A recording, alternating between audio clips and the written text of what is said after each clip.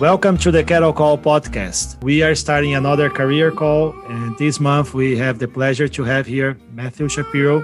Matthew is a livestock and range advisor at Ventura and Santa Barbara counties. So before we got to call Matthew, let's go ahead and call Brooke Latek to join our call. Hello, Brooke. Hi, Pedro. How are you? Pretty good. How are you doing? I'm doing great. Thank you. Thank you. Thank you for joining the call today. And let's go ahead and call Matthew as well. Hi, Matthew. Hello, Pedro. How are you doing? I'm doing good. Thank you. Is it a good time for a call? It's always a great time for a cattle call. Perfect. That's how we like. We like to see people excited about this. So nice. So Matthew, let's go ahead and get started. I will ask you a couple of questions that you cannot miss. These first questions, and then after that we can talk about anything. So first question that I would like to ask is, where are you from and what do you do? Sure. So answering the first one first, I am from California. I'm actually from Santa Barbara, which is the city that is in Santa Barbara County. Although I have to say it's kind of it's a funny feeling because growing up in Santa Barbara, I didn't really grow up in agriculture. So even though I'm back in the county that I grew up in, it feels like I'm in a different place in a strange way. So from Santa Barbara County, currently work in Santa Barbara County and Ventura County. On my mother's side, I'm a sixth-generation Californian, so have deep roots in the state. That's good. So, and your job is, what do you do on a daily basis? Can you just, like, you're a livestock and range advisor. So you work in Santa Barbara and Ventura County. So what do you usually do on a daily basis? Yeah, I mean, one of the best parts, I think, of these cooperative extension jobs is that they're incredibly varied, right? And every day is different. So as you noted, I'm the livestock and range advisor with Cooperative Extension, which means that I work on rangelands in the two counties, work with livestock producers predominantly, although that also includes other landowners of rangeland and other agencies or nonprofits or government government organizations that manage rangeland. And, our jobs are sort of twofold: to both conduct research that's relevant to our clientele, but then also to sort of extend research that we've ourselves conducted or other research across the state or the country that's relevant, again, to our clientele. And so, that means that, I'm half to 75% of the time I'm in the office, coordinating research, answering clientele phone calls, serving in various capacities with the university. But I do get a significant amount of time out in the field, which is nice. And certainly that's kind of more seasonal. So, have big sort of field work pushes in the fall and spring, which are typical seasons for field work in the range discipline. But, get to pursue a lot of different threads, a lot of different interests, whether that's livestock health, livestock production, range health. We'll talk, I think, a little bit later about prescribed fire and wildfire. So it's every day is different. Yes. Oh, that sounds like an exciting job. And we just hear you mentioned that you grew up in Santa Barbara and now you're working there as well. So I like always to ask you, and you didn't grow up with an agriculture background. So when you're deciding to go in the job that you have today, why did you decide to work with livestock, or how was that decision? Where did you go to school? Can you share more about that path? What did you do? Yeah, absolutely. So even though I sort of landed back more or less in the same place where I grew up, took a pretty circuitous path in between. I got initially exposed to and interested in agriculture in probably one of the strangest places on earth for that to happen, which is New York City. Wow. I was an undergraduate at Columbia University in Manhattan.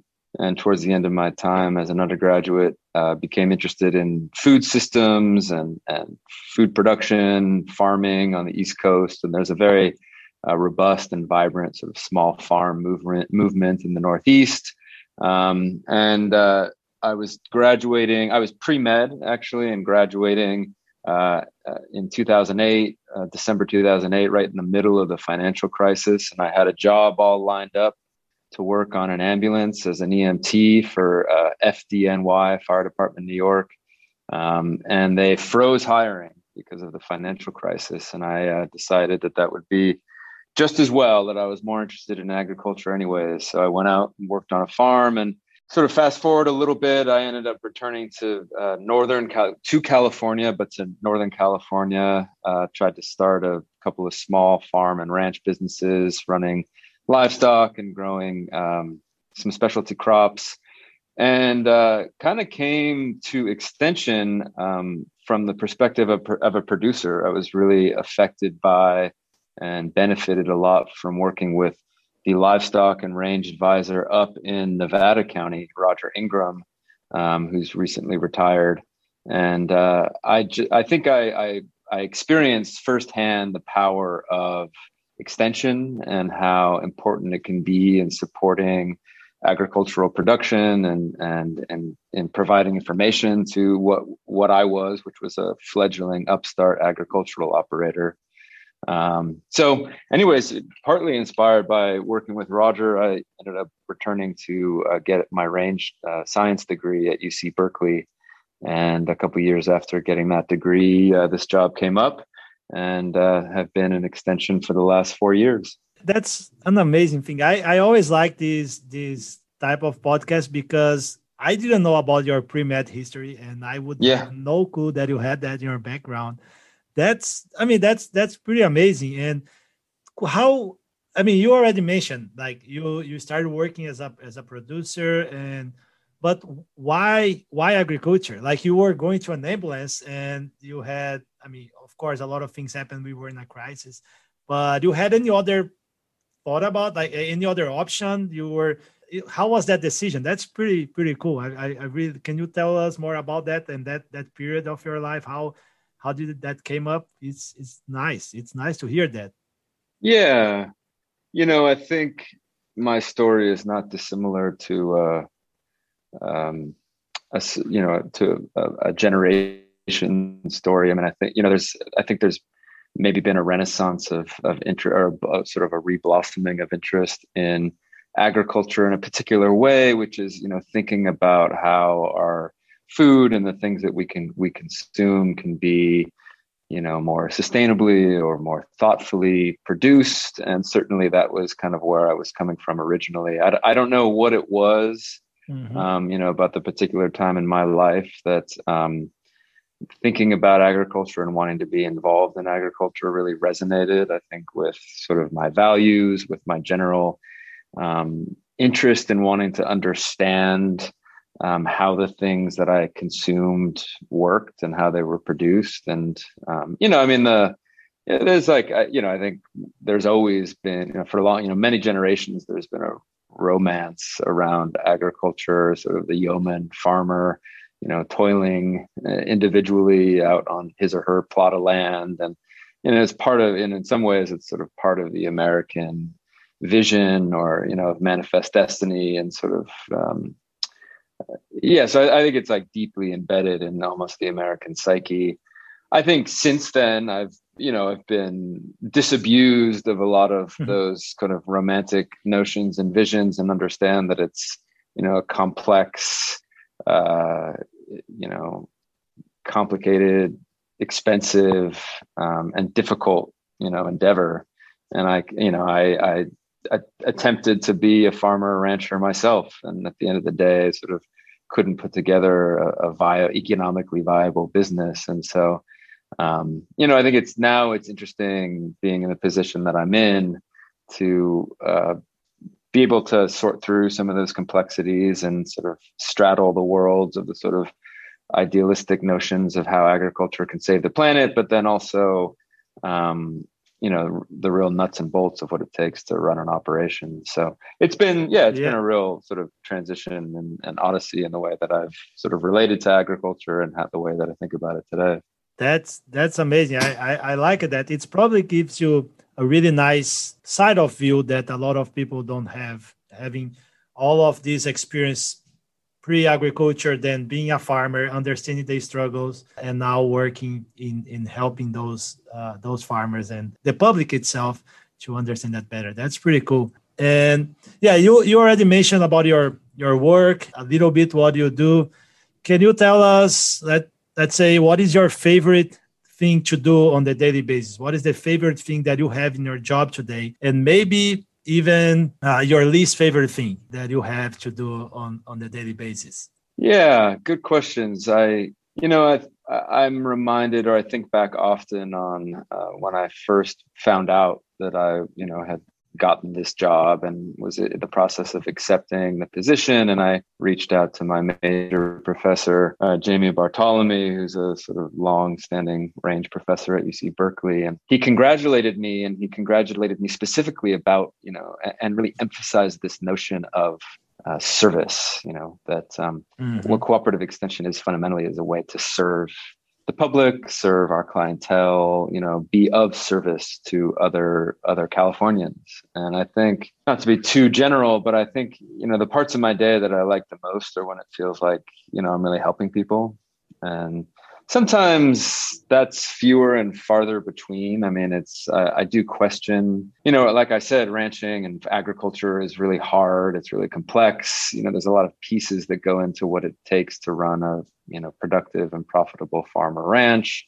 And I'm not sure all the time how like my research on this one really sort of nerdy topic is ultimately like really going to fundamentally change an individual's operation. But there are moments, throughout my days and weeks when I either get feedback or can sort of sense that, either the information or the work that I do on behalf of the clientele, like really meaningfully impacts them. And that they, I got a call from a rancher who's a friend and a client, so to speak, but a colleague. And, we talk all the time about, we work together a lot on prescribed fire, and he helps me with some of my range monitoring work. And he just called the other day out of the blue, just kind of thanking me for, all that I do for the community. And it was just Awesome. It was an unexpected recognition, but also just kind of nice to be reminded that at the end of the day, we do in our own little way, impact people's lives. So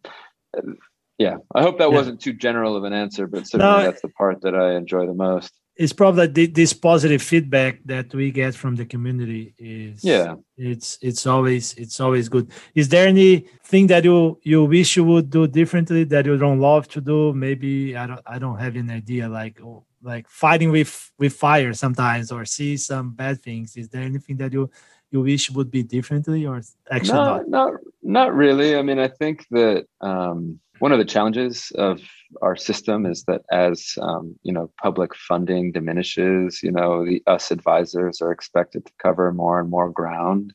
And while I love serving the two counties I do, it's a lot of moving around, and it's big distances. There's a couple of major cities in my counties that sort of are in between where all the ranching and rangeland production happens. So, it's getting caught in traffic and, just being in the truck a lot, but I can't complain. And I get probably more work done in the truck than I should.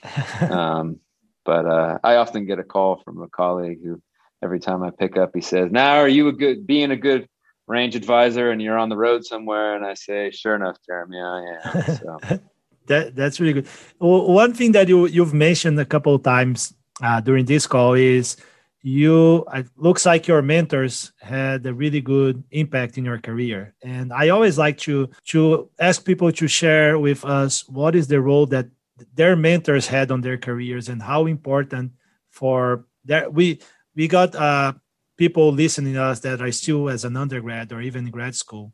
And I always like to advise them to find a mentor, find some person who can guide you throughout your career. Can you share us how important was that for you? And if you have any tips, any advice in finding good mentors? Yeah, thank you, Pedro. I mean, it's interesting to get that insight from you, because I think sometimes I don't necessarily stop and consider the mentors and advisors that I have had in my life. And I don't know that I'm the sort of person who proactively seeks advice and mentorship. It's just kind of my personality. But I do have to say, I think you're right. I mean, I think that in my sort of range career and professional life, I have, whether I liked it or not, had a lot of folks who have stepped up to sort of be a part of my career, to give me advice and to support me. And Yeah, I don't know that I'm the best to sort of give advice about how to seek mentors because like Mm-hmm. I said, I don't know that I'm very good at it. I mean, one thing I can say is, and this is maybe unique to the range world, but in California, it's a fairly small discipline. I mean, there's not a lot of us who are professionally engaged in thinking on rangelands. And so, it's a tight-knit community. I think people care about one another. I think that people, especially people, the older generation really Mm-hmm. wants to support the younger one and sort of coming up. And I think unexpectedly, there's actually a lot of career opportunity in the range discipline.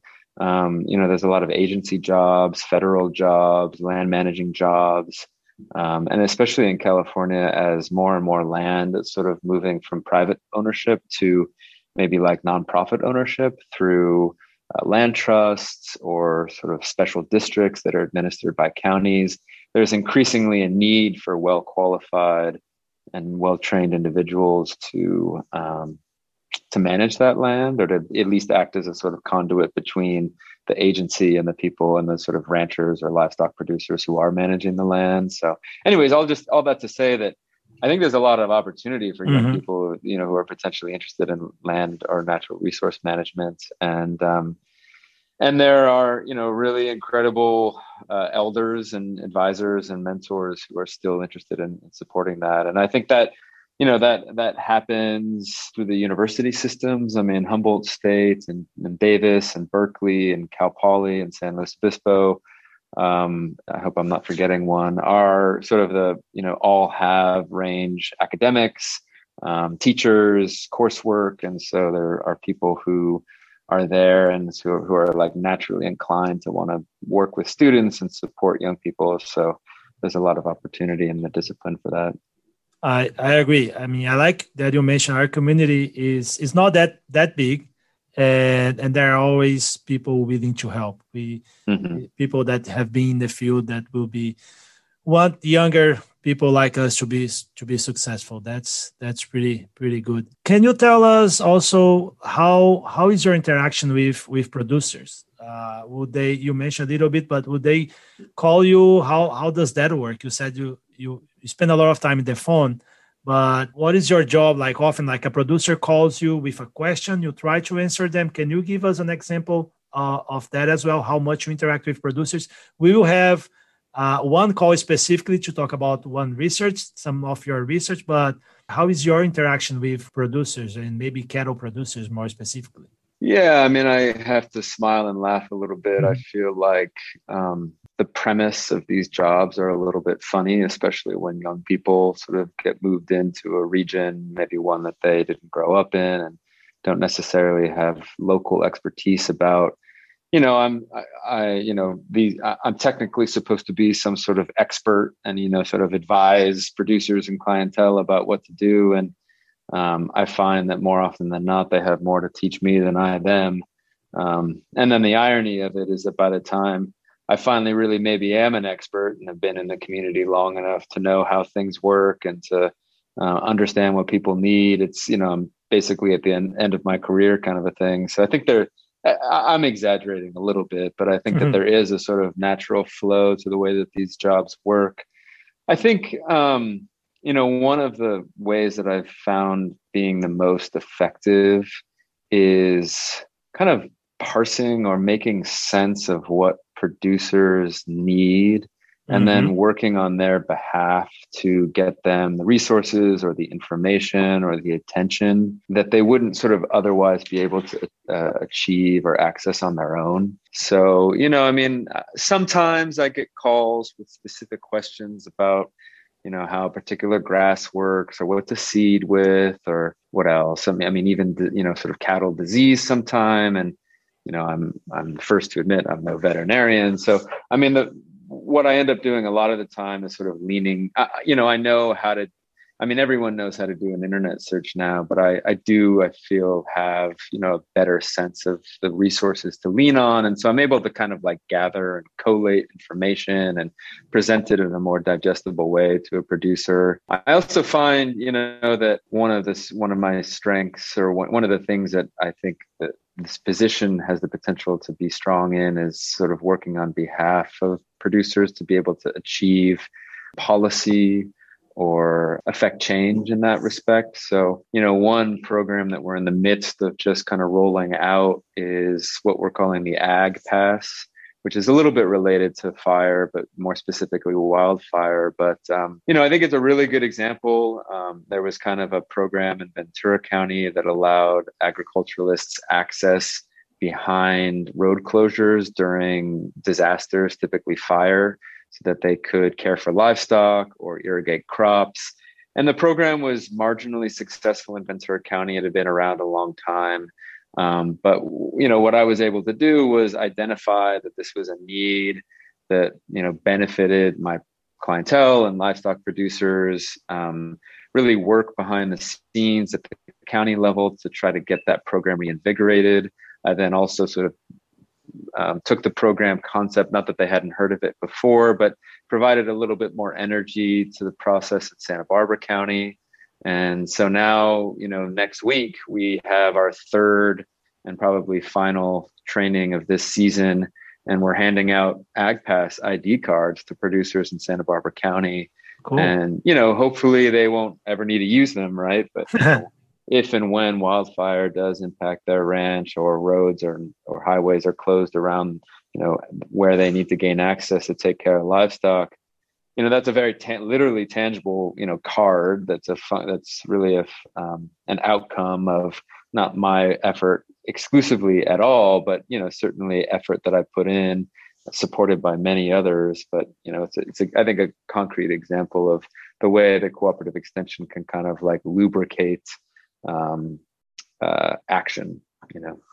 That's pretty good, Matthew. So now that we know a lot about your career, the things that you do on a daily basis, we want to ask you a couple of questions so our listeners get to know more about you and you as a person as well. So the first question that I would like to ask is, what is your favorite food? My favorite food, I have been hooked on a fried chicken sandwich that they're serving at a new restaurant in Lompoc, which is not far from where I live in Santa Barbara County. Now, I will say, since I work predominantly with ruminants, that I don't typically eat chicken. I'm more of a, I like to stick with the ruminants, but there's something that's just irresistible about this fried chicken sandwich. That's good. Yeah. My region in Brazil, we have a lot of cattle, but it's really famous for their chicken. And oh, is that right? Yeah. So sometimes when I choose the non-ruminant food, people get mad, but I like them as well. Right. So what is the type of song that usually plays in your radio or in your phone? What you said you travel a lot. Is there anything that you like to listen, or maybe a podcast as well, or audiobooks? But is there a favorite type of song that you like to listen? My favorite type of song is a song that keeps me awake, because with the amount that I do drive and the hours that I drive, I frequently feel a little bit sleepy at times. So I like to listen to stuff I can sing along to, and preferably loudly. Good. That's good. That's important to keep awake while you're driving. That's really exactly important. Right.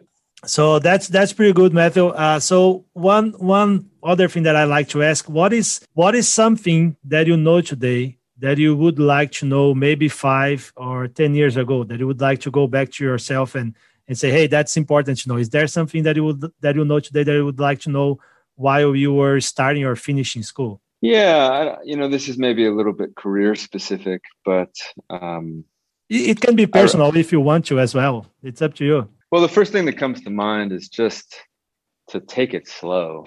I remember my first week or my first month in this job, and kind of sitting in my office chair and twiddling my thumbs and waiting for some paperwork to come back from UC Davis, and feeling like I didn't have enough going on, and telling a few colleagues that, and I'm saying, well, just you wait. And sure enough, I've waited now, and I've got way too much going on. And I don't know if it's specific to an academic career or all professional work, but I think I need to learn to really be strategic about what I say yes to, and feel more comfortable about saying no to things, and not trying to bite off too much, because certainly it begins to feel like you're not doing much of anything very well when you got too much on your plate. So I think, take it slow, which is maybe good life advice generally. It's important. And I will tell you, you're not the first one to say that in our calls. Yeah. So that's pretty important. So that's awesome, Method. Those are really, really good advice, I would say. But thank you very much. Thank you for being in our call today. To finish up, we have I call that the Kettle Call top tip, where I ask our guests to share something that they have read, they have watched, or they have listened recently that they would like to leave our listeners as a tip. Do you have anything that you'd like to share with us? Yeah, Pedro, the first thing that comes to mind is a DVD that I recently purchased. And I know folks aren't buying DVDs probably all that much now that our world has moved almost entirely to streaming. But this is a documentary that I think the reason I bought the DVD is it's not available on streaming. And it's a movie I saw over a decade ago when I was first getting interested in agriculture, and it's called Sweetgrass. It was made, I think, produced by PBS, made by two documentarian filmmakers, and it catalogs a sheep drive up in the mountains of, I think, Montana. And it's distinct. It's just really beautiful. It's distinctive because it's just all kind of ambient scenes. There's no story. It's just sort of ambient noise. And if nothing else, it's just kind of, it makes you appreciate the beauty of the landscapes that we work on.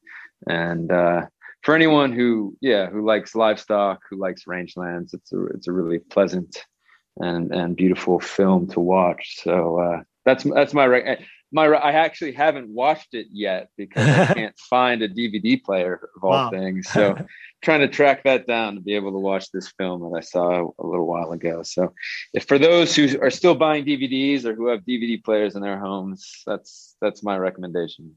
Pretty cool. We will make sure to put the information of that in the description of this episode. So Perfect. That last but not least, how can our listeners follow your work? Do you have any social media, blog or website or something that you'd like to share? Yeah, thanks for asking. I do Facebook and Instagram through work, and my the name of that is Livestock and Range, all one word. And probably most active on Instagram. Try to just kind of share research and images from my days. And then, of course, for those who are interested in my phone number, email, I can be reached on either the Cooperative Extension websites in Ventura County or Santa Barbara County. Perfect. Can you repeat the name of the Instagram again? Livestock and Range, all Perfect. One word. Perfect. We'll make sure to put that in the description as well. So Great. That's pretty good. Thank you. Thank you very much for being in this call today. I really, really appreciate. You have any comments, Brooke? Any final questions? Nope, nothing from me. Okay. Thank you very much, Method. Do you have any final message that you would like to share? No, just thank you for thinking of me. Nice to chat with you, Pedro and Brooke, and look forward to our next talk. Yeah, our pleasure. Thank you very much to all of our listeners. If you want to send any questions, anything, please send an email to the kettlecallucd@gmail.com. To subscribe to our newsletter, just follow the link below the description in this episode. And don't forget, it's always a good time for a kettle call. The coyotes are howling way out where the dog is born, where spurs are a-jingling, a cowboy is singing this lonesome cattle call.